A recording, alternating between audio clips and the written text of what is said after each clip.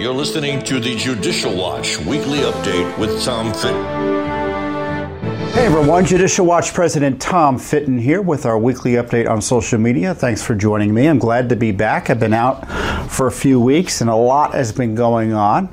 I won't be able to talk about everything, but we'll try to cover the big news and especially the big litigation that Judicial Watch has been pursuing and the big documents that Judicial Watch has been uncovering as a result of our litigation. Well, first up is the current crisis, which is the left's assault on the Supreme Court that potentially is deadly. You recall that I believe leftists leaked it. We don't know for sure since they haven't figured it out yet. Leaked an opinion, a draft opinion that if held up by the majority of the court would overturn Roe versus Wade and allow the states to extend the right to life to unborn human beings. So the left went crazy. I'm convinced the Biden White House and Democrats in Congress were in on the leak in some fashion. And sure enough, the culture of death, as I called it, on the left, started targeting and harassing the Supreme Court. You know, the danger of a leak like that, especially in a sensitive case, is that it incentivizes people to try to kill justices. Because unless the opinion is finalized, it's still nothing. So if you have a 5-4 decision, for instance, attacking one of the justices or incapacitating or killing them could result in the decision being changed or the outcome being changed. And so the left started protesting outside the homes of Supreme Court justices in violation of federal law. Federal law prohibits individuals from protesting and trying to pressure federal court judges and justices on matters before the court. Obviously, it's an intimidation campaign in violation of the law. Now, Garland's Justice Department has refused to enforce the law in that regard. The Biden White House has encouraged these protests outside of the homes of justices, even though they're illegal, intimidatory, and carry with them the air of violence. And just this week, it turns out that a disturbed individual came all the way from California to Maryland to where Justice Kavanaugh lives with a gun and other equipment to try to kill Kavanaugh. And he was also planning suicide. Now, thankfully, the police stopped it because the guy said, look, I want to kill Kavanaugh. He called police on himself. He was suicidal. And if there wasn't security outside of Kavanaugh's home initially, who knows what would have happened. So we had this intimidation campaign, this attack on the Supreme Court, and sure enough, surely as night follows day, you had a attempted assassination of a Supreme Court justice. Now, what should be done? Obviously, those who continue to protest outside the homes of the Supreme Court justices should be arrested. It's not enough to provide security. You know, and those of us here in D.C., you know, these justices are our neighbors. And just don't think if you're a leftist, oh, don't worry about it. Those are only those nasty conservatives that need to be concerned about. Oh, no, all justices should be nervous about this. And if I were the court, again, I would release immediately the majority opinion, which evidently is still the majority opinion, and just get it out there to take this deadly pressure off the sitting justices. Because as I said, if you kill one of these justices or they die in an untimely way, the final result can be changed. And that is a perverse and dangerous incentive. Also, the court should release and update the American people on its investigation. What's going on? Are justices cooperating with it? Are clerks cooperating with it? Now, internally, supposedly internally, the Supreme Court is investigating this. I think it's the clerk of the court or the marshal of the court, excuse me, was tasked with by Chief Justice Roberts with investigating this. Now, you know, that's kind of a politicized investigation in the sense that, I don't mean it in the traditional way, but in the kind of the core issue, is that, you know, the Chief Justice doesn't have power in the traditional sense that you might think that flows from his title. He is the first among equals on the court. So the other justices may not want to cooperate, or clerks, I don't know what the legal process is to require their cooperation, or other court personnel. What's going on there? So, I mean, we've had hearings this week. The kangaroo court put on by the Pelosi rump operation, the rump 16 operation, is talking about the attack on democracy and sedition and all of that in their really continued impeachment effort against Trump and all of his supporters. And in the meantime, we have this coordinated effort to attack the Supreme Court of the United States, one of our three branches of government. And it's not only attacking the court, it's obviously attacking our constitutional system and our constitutional republic. And it's ongoing, and it's being endorsed by the Biden administration. The Justice Department is complicit in refusing to enforce the law that would protect these justices. And even the Senate, I think they passed 100-0, a bill that would increase the security and expand security protections to the family of Supreme Court justices, the families of Supreme Court justices, because they typically aren't covered. And Nancy Pelosi's House has refused to move on it. It's been weeks. So these are dangerous times. Now, Judicial Watch is conducting independent investigations, but we're afraid what's going to happen in the meantime. This is a law enforcement issue. My understanding is, based on a report, I think it was the Washington Post that reported, after this guy called the police on himself, it took the police 7 minutes to get to him. Who knows what could have happened in that 7 minutes?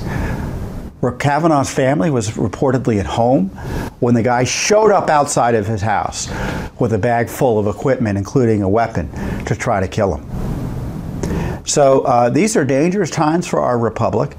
And of course, there are going to be other big opinions coming down from the court, including an opinion on Second Amendment issues that most observers expect to expand Second Amendment protections, opinions on religious rights issues that are also going to be controversial. Who knows? Also, there's expected opinions on race-based admission policies in Harvard and such. Judicial Watch has amicus filings there, friend of court briefs filings there. So the left has lots of reasons to be agitated, and now the court is under attack in a way that's never been under attack in modern history.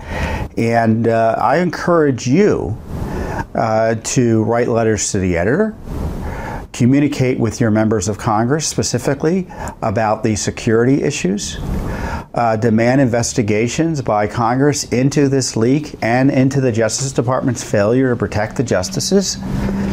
And we should just be pushing this issue in a dramatic way because the stakes are so high for the future of our great nation. Now, on the other hand, however upsetting these attacks are, the likelihood is that the Supreme Court will overturn Roe versus Wade, barring some outrageous attack on the court or something odd happening.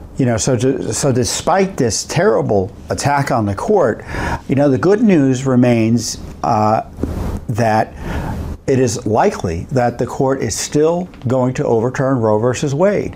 And if that happens, it will be a dramatic day and go down in history in a positive way for the American nation, because the states once again will be able to pass laws that will provide protections and provide the right to life to unborn human beings who are subjected to being killed as a result of the abortion culture of death that the court has previously illicitly and unconstitutionally imposed on the nation. And that could be upended, and it's likely to be upended. And what a day that will be, because millions of lives will begin to be saved. And so these are dangerous times, but also potentially glorious times for our Republican virtues that mean that the right to life of individuals are to be protected. So Judicial Watch obviously has been involved in this case. We filed briefs and such. So pray for our court, but demand accountability from our politicians who refuse to protect the court and are attacking the rule of law in the way that that frankly, the communist revolutionaries operate and have operated since they've came onto the scene, over 100 years ago. And of course, the leftist revolution approach to using violence to get their ways politically has been around for centuries.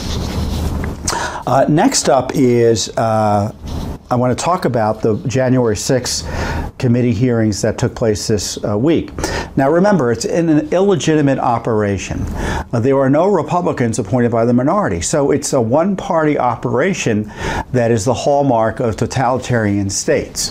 But the media, of course, is all in on this. They provided unprecedented coverage to the kangaroo court proceedings that were held for 90 minutes. I mean, that tells you what a fake hearing it was. It was 90 minutes. They really didn't have any substantive questions. It was all just propaganda. And of course, par for the course, they engaged in fraudulent representations of what happened on January 6th. And of course, their goal is to not only undermine President Trump, who is the putative candidate against Biden or whoever the Democrats nominate to replace Biden if he doesn't run, but it's also an attack on you. If you're concerned about elections, their thinking is you should be suppressed and, where possible, jailed. So we've got the Justice Department, for instance, refusing to protect the Supreme Court from illegal activity while going to town against people like Peter Navarro, a Trump aide who was just outrageously indicted for refusing to cooperate by asserting privilege with this 1-6 rump committee, as I call it. And when you look up the word rump in this context, I don't mean rump in the vulgar sense of the term. I mean rump in the sense of a invalid portion of a body that doesn't have really any authority in any traditional sense of the word, or any lawful authority or moral authority. So I don't know what the left expects to get from these hearings other than to advance their efforts to interfere with elections, which is to stop efforts specifically to better secure elections, and frankly stop questions about what happened in 2020. I mean, we have a right to ask questions about our elections, about how they were run and how they will be run in the future. Now, I hope YouTube doesn't censor me again for talking about the elections of 2020, but, we just had a whole hearing on it. And it's pretty clear that YouTube and the left in the media are doing the partisan favors for the Democrats and the left who want to outlaw criticism of the way the elections were run. Now, one of the big words that they use, which is, I think, false, is they describe the efforts to, quote, overturn the elections. Now, I'm not aware of Trump or anyone in Congress, or frankly anyone who was significantly involved in this issue, who wanted to, quote, overturn any election.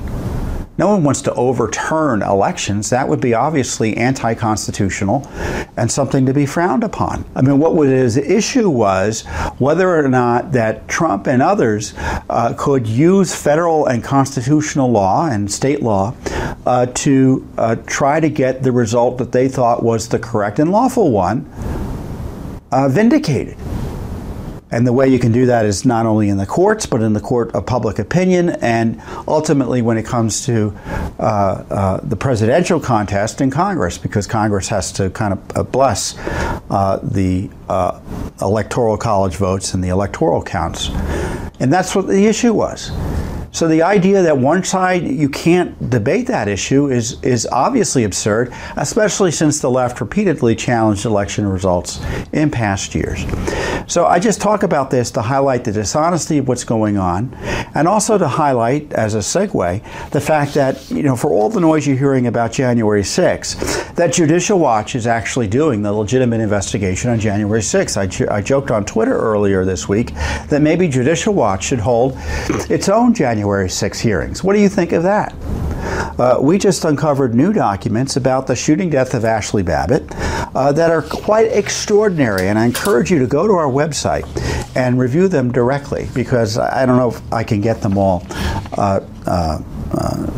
I can't obviously discuss every jot and tittle of them, but the documents include, and Judicial Watch's Federal Freedom of Information Act lawsuit forced the release of these documents. They weren't voluntarily disclosed, of the DOJ memo that declined the criminal prosecution for Ashley Babbitt's shooter.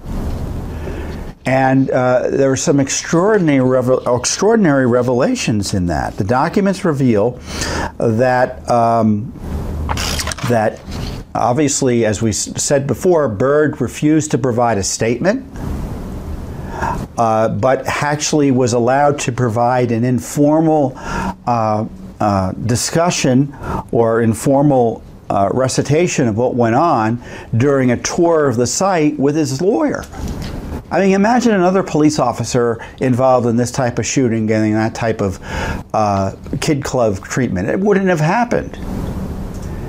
Now, to go back in time here, or to kind of get the facts out there, Ashley Babbitt was shot as she was crawling through a window by Lieutenant Byrd, and Byrd just popped out, shot her. She wasn't told to stop. Supposedly there was general yelling about get back, but he came out and shot her without warning. She wasn't armed. She wasn't. She didn't have a weapon in her hand. She was crawling through a window. They found subsequently that she had a pocket knife in her pants, but obviously that wasn't a factor in the shooting. So it was a bad shooting. It was an unjustified shooting. And so the DOJ in this memo bends over backwards to try to pretend that what Byrd did was fine, and that his lack of cooperation and the fact that they didn't even bring together a grand jury to investigate this. Why not?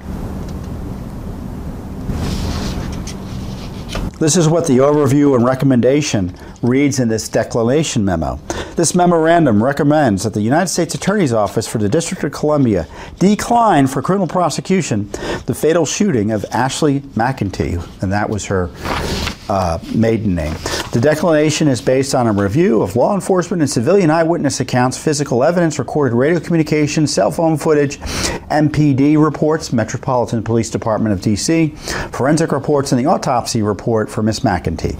After a thorough review of the facts and circumstances, there is insufficient evidence to prove beyond a reasonable doubt that Byrd violated Miss McEntee's civil rights by willfully using more force than was reasonably necessary, or was not acting in self-defense or the defense of others. Byrd panicked. He shot this woman. He shot blindly into a crowd of people. As Judicial Watch uncovered in other documents and videos, you had other police officers on the other side of the door coming up behind Babbitt when she was shot. And of course, there were other people who were milling about behind Babbitt, those demonstrators, who also could have been killed. Inappropriate.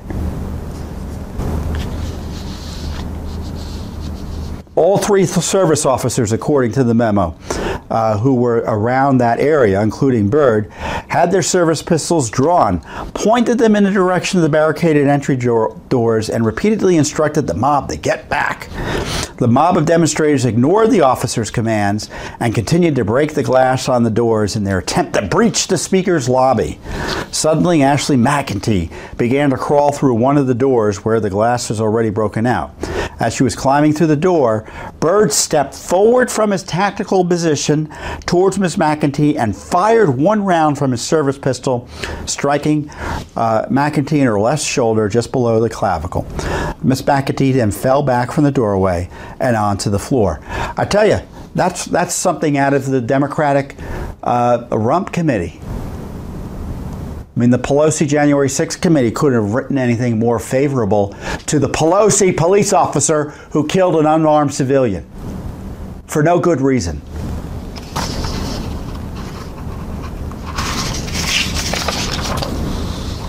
Now, what's really interesting is Byrd did not create any police reports or documents relating to the incident and did not provide an official statement regarding use of force, though he did, quote, voluntarily debrief and walk through the scene with his lawyer. Now, incredibly, there's a evidence bag that Byrd signed off on that's missing. So this is what we found. He didn't write the report. He was allowed to voluntarily debrief, which is obviously a favor, and evidence went missing that he was responsible for.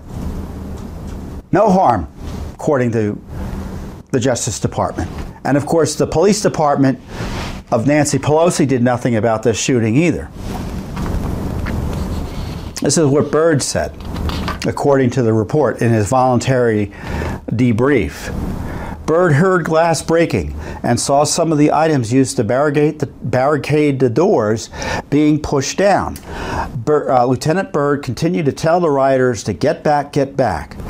Byrd then saw a rioter with a backpack on start to climb through one of the broken glass doors. Byrd saw the rioter, quote, as a threat, so he stepped forward from his tactical position and fired one round at the rioter. The rioter fell back out of the opening, and Byrd eventually stepped back into the seated area of the speaker's lobby before confirming to other officers that arrived on the scene that he was the one that fired the service weapon. Incredible. No charges, no significant questioning. The fact remains Ashley Babbitt was unarmed. The officers around Byrd saw that she was unarmed. Byrd provided no specific warning to Babbitt. Babbitt did not present a threat to Byrd directly or even indirectly at the time she was killed. And the only homicide that happened on January 6 was the killing of Ashley Babbitt, an unarmed civilian who was a 14-year veteran of our armed forces. And also, which I think is very interesting in this document, there's a use of force history that Byrd had an issue with. Byrd had one prior use of force matter that was originally sustained by the U.S. Capitol Police, but after Lieutenant Byrd appealed, he was found not guilty by the Disciplinary Review Board. Boy, I'd like more details on that. Wouldn't you? Wouldn't the media? Wouldn't Congress? But because Babbitt was of the wrong political class, it's okay. When you look what happened in the prosecution of George Floyd, and when you look at the attacks on the police for shooting individuals and the war on the police, and then you see the left protect Byrd because he shot the right political person unnecessarily, it shows you just how politicized our law enforcement has become and how corrupt the Congress is, that they are allowed their police force to operate with such impunity. Something else that's very interesting is that, and of course wasn't discussed by the January 6th rump operation, is that this declination memos details that Byrd said that due to COVID-19 and other issues, the normal staffing for a joint session was less than half of what Lieutenant Byrd usually had assigned to the House chamber. Think about that. So they had these, due to COVID-19, I'm not sure if they were the restrictions or people were out sick. I don't think there were people out sick. There's no indication of that. But they had half of the people they normally would have had there for security. And of course, if they had better security, they wouldn't have had this unrest. They wouldn't have had this disturbance. Because there wasn't enough security, because there wasn't troops, National Guard troops there and things like that, you had the police take actions that, frankly, riled the crowd up, and some in the crowd saw an opportunity to cause trouble.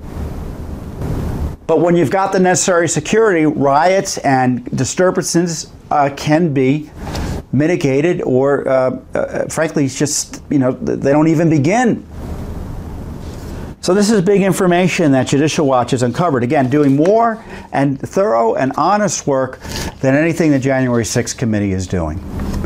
So the big headlines here are Lieutenant Byrd was treated with kid gloves by the Justice Department, evidence in the Ashley Babbitt killing, evidence that Byrd was responsible for has gone missing. Another side information that came out was that there was a New York Times reporter, and it's unnamed, who was acting as a confidential witness for one of the January 6th prosecutions or investigations. Isn't that interesting? I thought the media was supposed to be neutral on these matters, but they're happy evidently to cooperate with the Justice Department to get one of those January 6 people, right? Incredible. Also, what was very interesting is they gave us a draft press release, which is unusual because typically we don't get draft press releases. We've litigated about whether we should get draft press releases, and the Justice Department's position has been no, you don't get them. But they had talked about in this press release announcing their decision not to prosecute Byrd. In the original, they used the term crowd repeatedly or group. And throughout there, they deleted and substituted the word mob for crowd and group.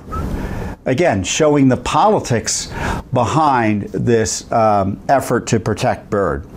And so this is just, again, part of the many January 6 documents that Judicial Watch has been able to uncover, not only on the Babbitt shooting, where we are done more than anyone to uncover the information, but multiple records from the FBI and the National Park Service, but records also from the Park Service, the U.S. Park Service, that showed that the feds and others knew there was going to be a big crowd at the Capitol, and obviously there was not sufficient security. Of course, this is the sort of thing that, you know, an honest congressional investigation would be uncovering, because I was concerned, and we still should be concerned, do they have competent and good security on Capitol Hill? I don't think they do. I don't think the Secret Service gives good security to the White House. I mean, they had the president have to go into a bunker because of the leftist protesters that were threatening to overwhelm security around the White House at one point. I witnessed it firsthand during an event at the White House where they threw the crowd out into the street where all these leftists were out there yelling and intimidating people. It was terrible. And if that crowd had decided to rush the entrances and the gates, the White House would have been breached. So we've got serious security measures and, you know, or security concerns. And the irony is the left isn't interested in that. What they're interested in doing is they're trying to use this disturbance as an excuse, as I say, to suppress the expression of First Amendment protected speech on election matters. And if it means covering up the death of Ashley Babbitt and minimizing it and not giving her justice, they're willing to do that as well.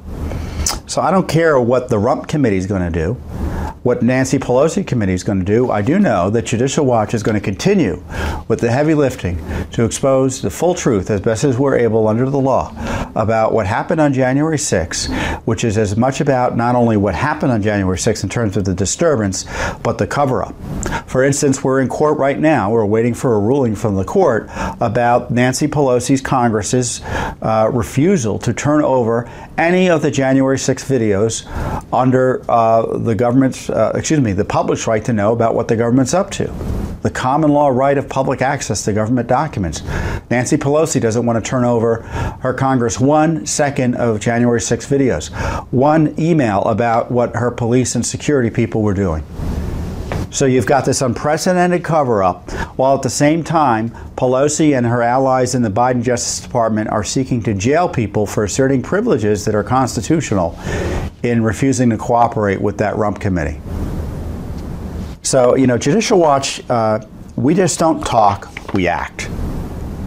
And our Constitution's under attack, not only from this committee, but from other agencies of the Biden administration, and we're going to do our best to hold them to account and protect the rule of law.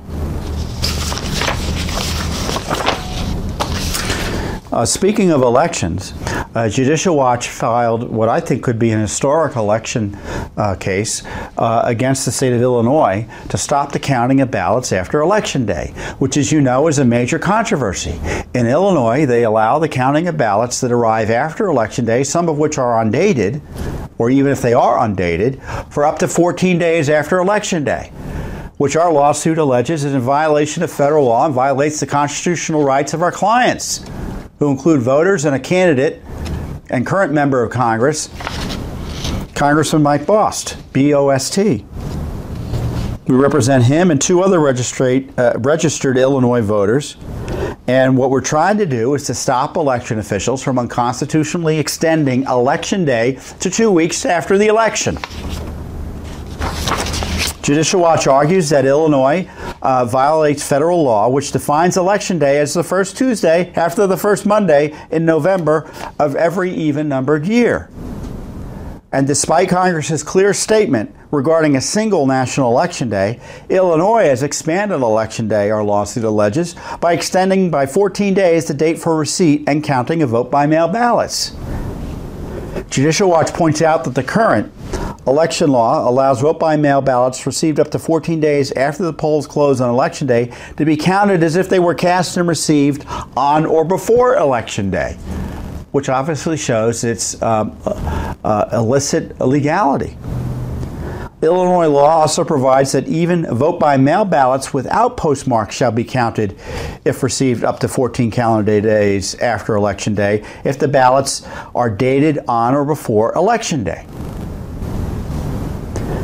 The lawsuit notes that the board advised that the number of ballots, for instance, received after Election Day through November 17th, 2020, which was like 2 weeks after the 2020 election, could materially affect the unofficial election results. Illinois' own data indicates Illinois received 266,417 vote-by-mail ballots statewide during the period from November 3rd through November 17th. Most of those ballots were received after Election Day, which would mean that as many as 4.4% of the votes cast in 2020 were received after Election Day. It's a big deal. By counting untimely and illegal ballots received after Election Day and diluting our clients' timely cast and received ballots, defendants acting under color of Illinois law have deprived and are depriving our clients of their rights protected under the First Amendment and the 14th Amendment of the Constitution. And as I said, we're supposed to have an election day, not an election week or an election month. Illinois' 14-day extension of Election Day beyond the date of set by Congress is illegal and violates the civil rights of voters and encourages fraud. And I would add, undermines confidence in the outcome of elections that are decided by votes that are counted to come in after Election Day, contrary to federal law.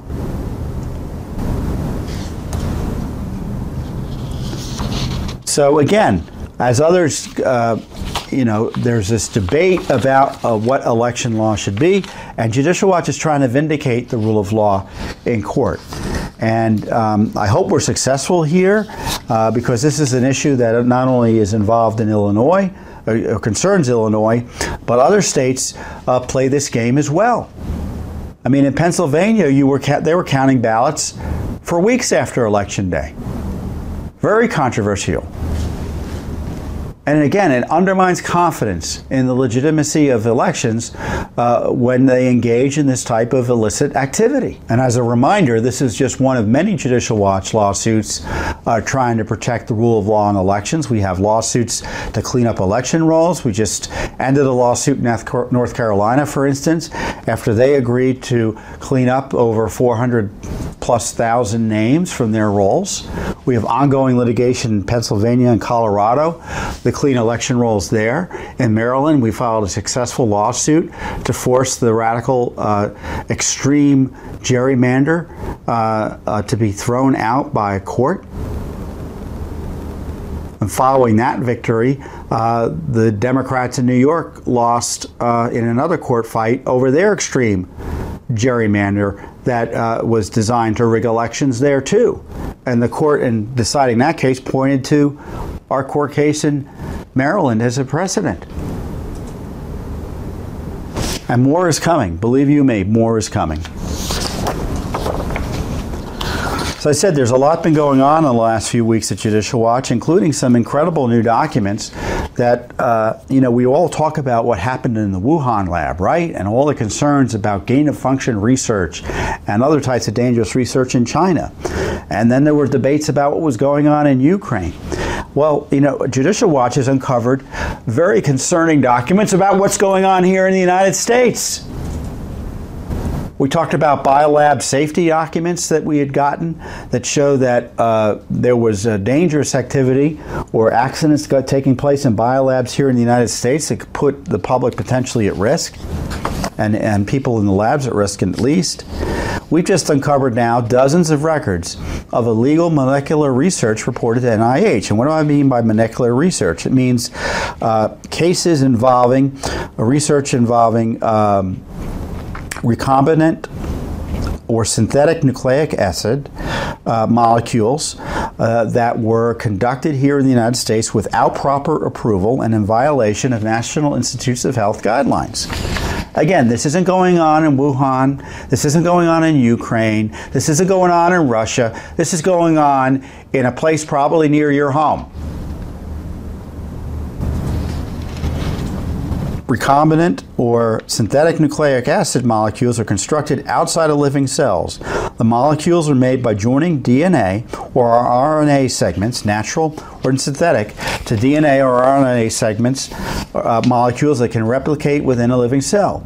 They may also result from replication of previously constructed molecules.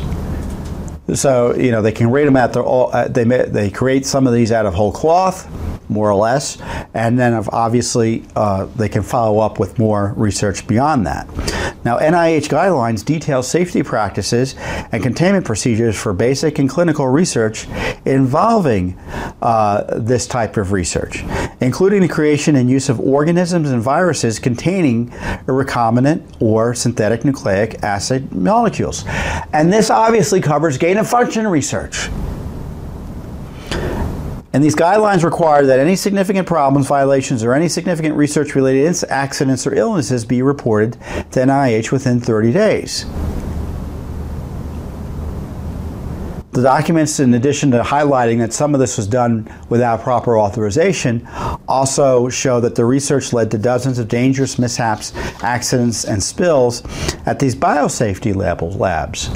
Now, the Wuhan Institute was, for instance, a bio-level lab that was at a safety level at 4.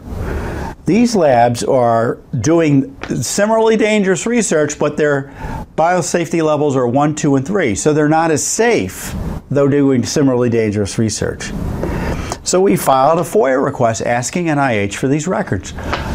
We're smart. We know what to ask for. We've got experts who know what they're doing on staff.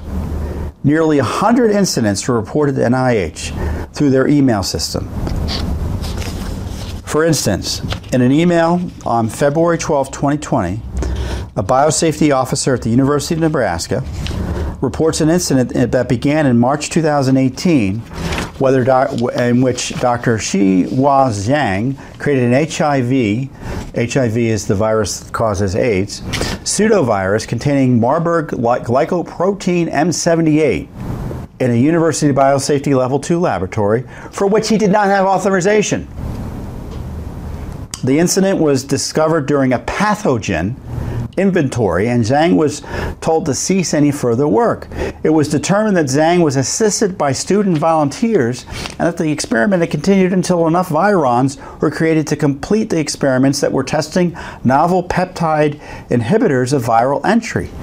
The report states that Zhang completed the NIH training guidelines in 2012, 2018, and 2019 on responsibility. So he knew better. He was trained on this, yet he did it anyway. Another email from the chairman of the Memorial Sloan Kettering Cancer Center in New York, the Big Apple. He reported an incident at his facility where an investigator was conducting unauthorized research constructing recombinant modified vaccine Ankara, expressing spike proteins from SARS-CoV-2 in violation of NIH guidelines. So we've got this terrible virus and they're messing with it in violation of the law. Upon discovery, the investigator was ordered to immediately halt the unapproved research. So they had developed the viruses, and according to the investigation, they found that they needed to be destroyed immediately.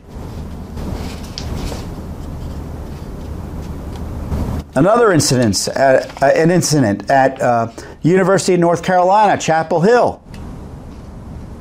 A biosafety level 3 lab incident involved research being bitten by a mouse infected with SARS, COVID-2-2AA. I guess it's a variant. The incident occurred on April 21st, 2020. That led to a 14-day quarantine. So it shows you that there's danger in just working on this stuff. And you could have these accidents that happen where no one's quote is at fault. Maybe there's a safety issue that can be otherwise stopped. But when you mess with this stuff, when you're involved in this dangerous research, incidents like this can happen. You're working with living organisms. You've got, in this case, a mouse. They'll bite. You dealt with mice. They're not as pleasant as the cartoon show. They're nasty little things sometimes. Heck, they're sick with SARS, right?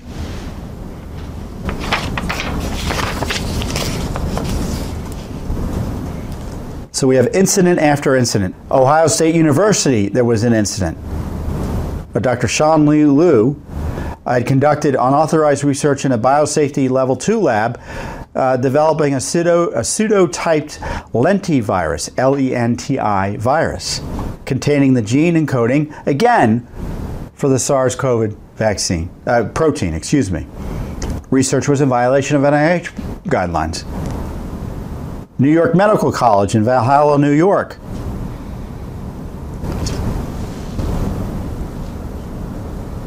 They were submitting false reports back in April 2019 saying certain investigations or experiments were not happening, when in fact they were.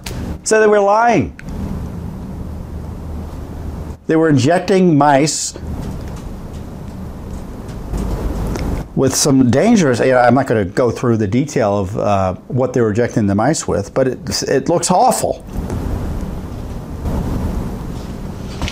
And once the mice had the adenoviral vectors injected, they had to be quarantined, more or less, in the lab because for 48 hours due to the potential for shedding the virus. What was going on here?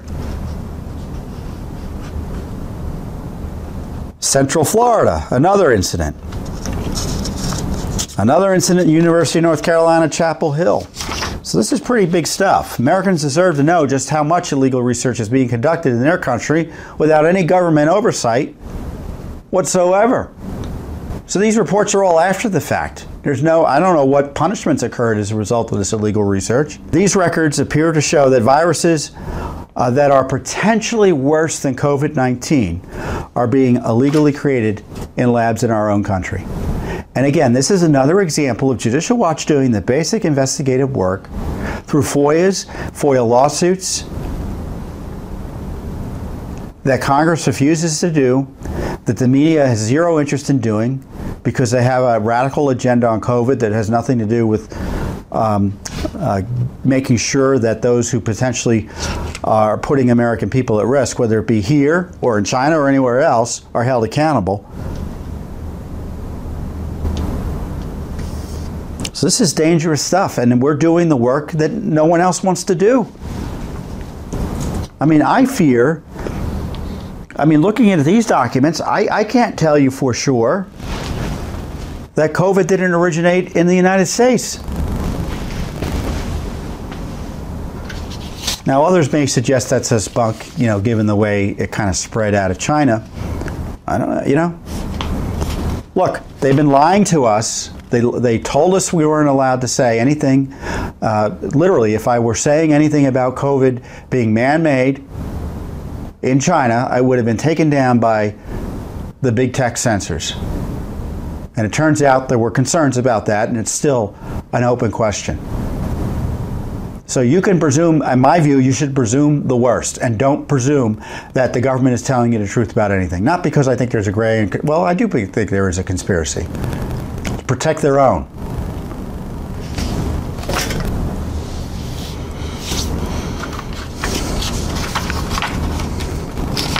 So more is coming. We have ongoing lawsuits about these types of records. We're investigating what Fauci was up to, all sorts of things we're doing. And again, Judicial Watch is second to none in uncovering the truth about the issues of our age, including the most significant flu or pandemic event in world history.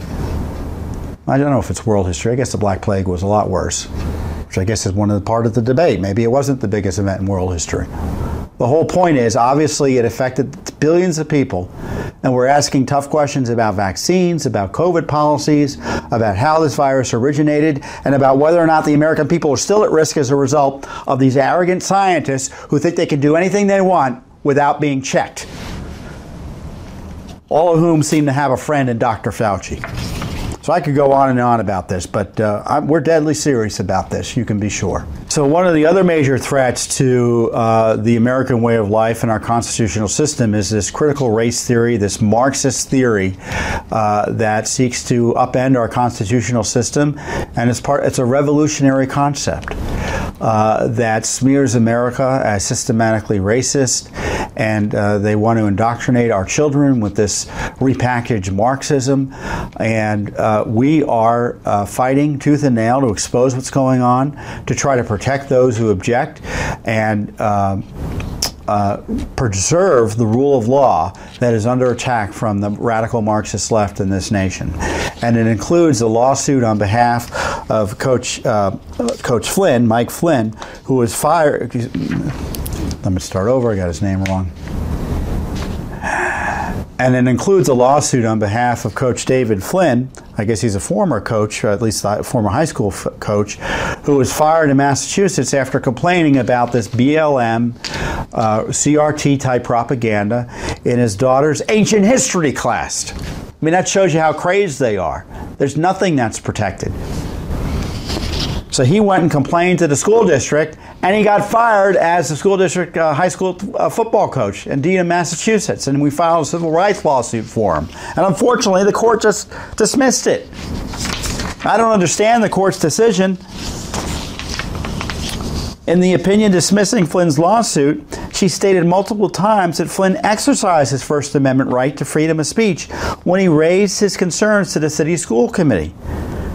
This is what she found. A reasonable jury could find that Flynn's criticisms were directed at what he perceived to be the school district's repeated failures to adequately inform parents of the changes to the school district's curriculum and values to address his daughter's concerns. A reasonable jury could find that Flynn's email was sent in his capacity as a parent to the person who convened the meeting, and this is the meeting in which he complained, and in Flynn's view did so with no intention of working through the issues Flynn had raised regarding the curriculum and the teacher's use of the BLM emoji. So the teacher was running a virtual program, I guess, or a school class, and she had BLM logo emojis on for the students. A reasonable jury could therefore find that Flynn's speech was not related to his position as a head football coach, and he spoke predominantly as a concerned parent. The court accordingly concludes that a reasonable jury could find that Flynn's speech was protected speech, which is the whole point of the lawsuit. The right to express such disagreement is at the core value protected by the Free Speech Clause of the First Amendment. Despite that, though, then the court kind of jumped and said that Flynn could be fired because of his criticism of the school superintendent. So the highest appointed official in the school district is immune from criticism from a parent who could be retaliated against by firing, according to this court. Gosh darn it, even the letter firing him makes no reference to his criticism, which was not really all that strong, of the superintendent. Really confused decision in my view. In one assignment, this is the underlying issue, Flynn's daughter was asked to consider various risk factors and mitigating factors that two people, one identified as white and the other identified as black, purportedly might use to assess each other on a city street. So there are all these racially charged categories and terms that they were being used to assign to blacks and whites. For instance, police officer was among the risk factors purportedly assessed by the person identified as black. I mean, all this anti-police, racially charged propaganda in his child's class, and he went and complained about it, and he got fired. He followed the rules, he complained about it, as is his God-given right under our Constitution, and as confirmed by our Constitution, and he got fired. So we've appealed this decision, and we'll see what happens. But Coach Flynn isn't giving up. He has strong support in the town, and I know his former players and parents and such were furious that he was fired. But this is what's going on. You say the wrong thing, you get fined, you get fired, it doesn't matter. There was a Washington Post reporter who retweeted something. He's a leftist. I don't think much of his reporting. He's an activist. But he got suspended without pay for the Washington Post for retweeting a silly joke. I'm just told the defensive coordinator for the Washington football team, I don't even want to say its name since they're part of the politically correct attack on America by changing their original name from the Redskins. He was complaining about Black Lives Matter violence and comparing and contrasting it with the media and cultural accession on January 6th. And he was just fined for expressing his views there. But if you come out and support a Black Lives Matter, which is a demonstrated record of engaging in violence, it's okay with the NFL. It's okay with all these big leagues, these big sports leagues. This is one reason I don't watch the NFL anymore. It sometimes kills me because I want to watch a Ravens game now and again. But, you know, if you're trying to destroy the country, I'm just not going to watch your game. So this is a major issue. They're attacking our children in our schools. This is going on in the military. We have incredible material coming out on that. And obviously, the CRT, this racialized Marxist attack on our systems, is the guiding light, the controlling agenda for the entire Biden administration and the federal government. And of course, the corporations have signed on this, and this could undo the country and destroy our republic. And we're going to fight it any way we can under the law. And we're going to keep on fighting in court. We're going to keep investigating and exposing what's going on. We're going to try to protect our kids, protect their parents, and frankly, protect our military and our society at large from this attack on constitutional government that's supposedly supposed to treat everyone equal under the law, as opposed to attacking people based on race and other inappropriate characteristics. So a lot going on here at Judicial Watch. I covered it all. I'm glad to be back here reporting to you, and more, as I say, is always coming. And I encourage you to support Judicial Watch. You know, I went through today some extraordinary material that no one else in the country is able to uncover. We're not only the leading government watchdog group here in the United States, we're the leading government watchdog group as a result in the world. And I encourage you to join our movement, join our cause, and support Judicial Watch by going to judicialwatch.org and donating. You can do it on Facebook, all the other places we're at.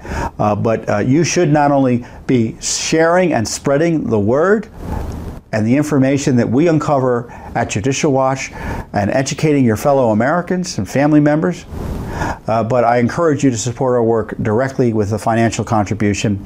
Now, just do it now. Don't wait. Do it now. Judicialwatch.org. Click on the donate button, and I can tell you, and I will thank you ahead of time for your generous support. And those of you who are currently supporting our work, who have supported it in the past, This shows you your donations have a consequence that helps protect the darn country. So thank you very much, and I'll see you here next time on the Judicial Watch Weekly Update. Thanks for listening to the Judicial Watch Weekly Update with Tom Fitton. For more information, visit www.judicialwatch.org, because no one is above the law.